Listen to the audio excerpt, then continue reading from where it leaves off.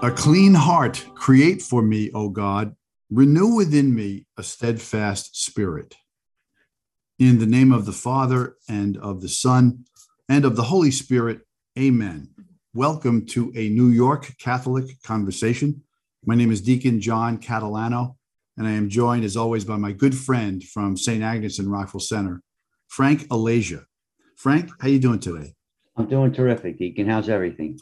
Everything is great. And as you know, last year, we did a podcast on Lent, and we discussed the fundamentals, of Lenten practice, prayer, fasting, and almsgiving. And this time around, you suggested that we take a slightly different angle, and I like it. We're talking this time about growing during Lent, the process of growing spiritually during the 40 days and deepening our faith. So start us off, right? How do we grow during Lent? Well, during the season of Lent, I think it's imperative that we recognize that reaching the potential that God has placed in us involves work. It involves training, discipline, and self-sacrifice. This takes time. We don't get rid of our faults in a flash. Okay, we start Lent enthusiastically, but inevitably our hour of trial starts, right?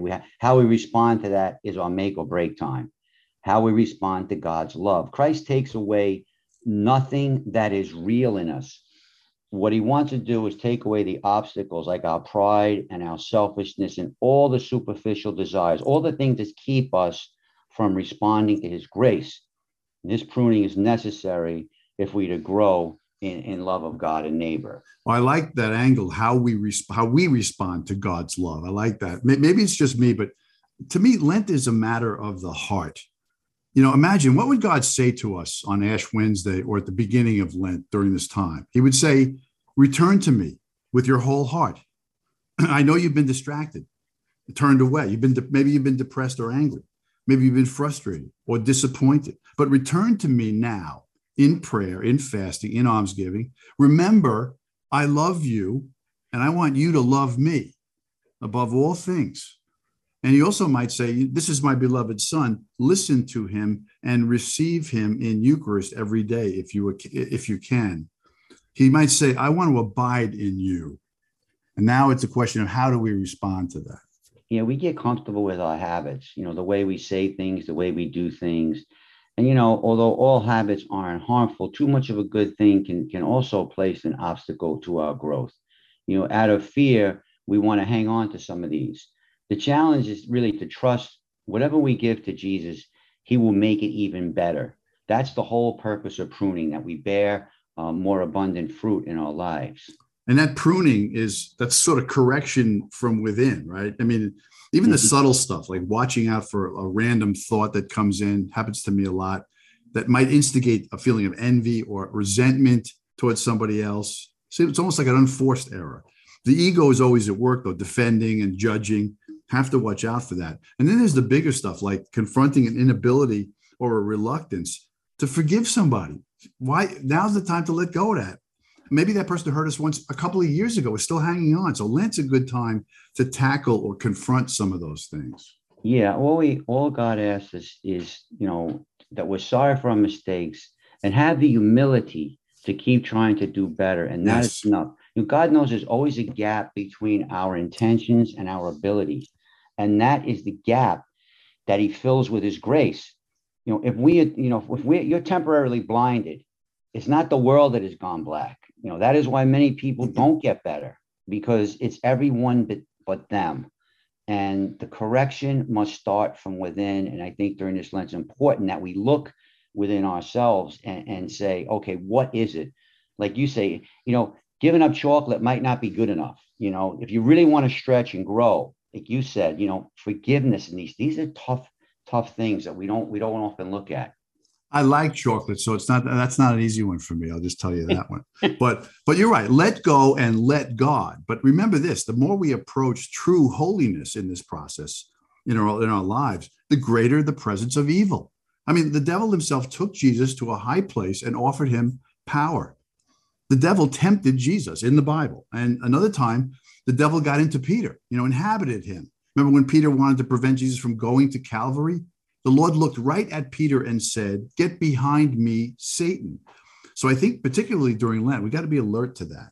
Yeah, during Lent, as in life, we experience like many trials, and it's interesting.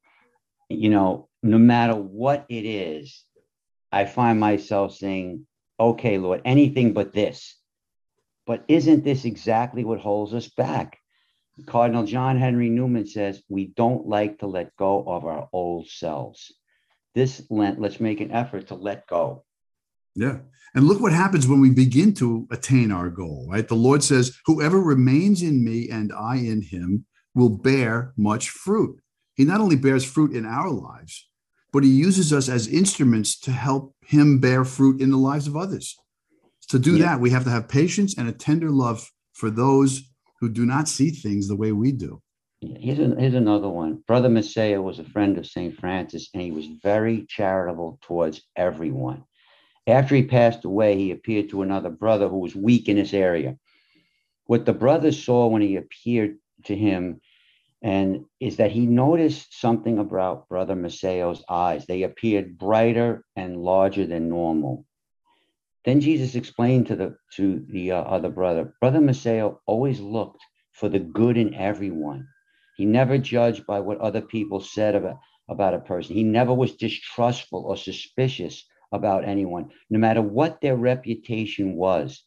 As we prepare for the great, spiritual battle of Lent, let's try to follow Brother Maceo in avoiding, judgment, distrust, unfounded suspicion of our neighbors.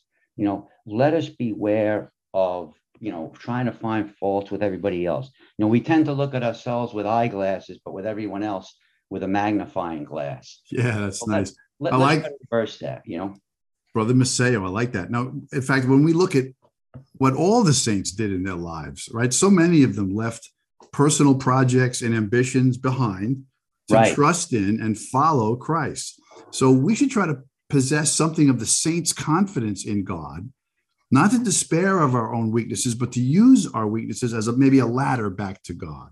Yeah, St. Alphonsus was one of them, and he gave like 4 or 5 things. He said, we have to have a desire to love God properly. We have to renounce all love that does not lead us to God. Self-denial is key. Refuse, what self-loves demands. That's why fasting is so important.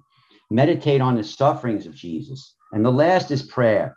And never judge your prayer while you're in it. Pray your own way. Never look at those around you and think, I'm not praying right. Sometimes I would pray in the back of St. Patrick's and the Sisters of Life would come in. And it was just me and about 15 sisters. You want to talk about being intimidated and overmatched in devotion. I knew I was no match for them, but I realized Jesus loves me just as much and would show me the way if I just let him wash over me as I knelt there. So the next time you're before the Blessed Sacrament, don't think of so much of how you're praying. Just do it. Just sit there and let Jesus wash over you. I know you're a competitive person, Frank, but maybe you were an inspiration to a couple of those sisters as well. So don't lose any confidence in your ability to pray. Folks, thanks for listening. And don't forget to like us and follow us. Send us an email. We're getting some nice notes at anycatholicconversation@gmail.com. That's anycatholicconversation@gmail.com. Frank, I love you a lot. I'll talk to you next time, okay? God bless. Thanks, Deacon.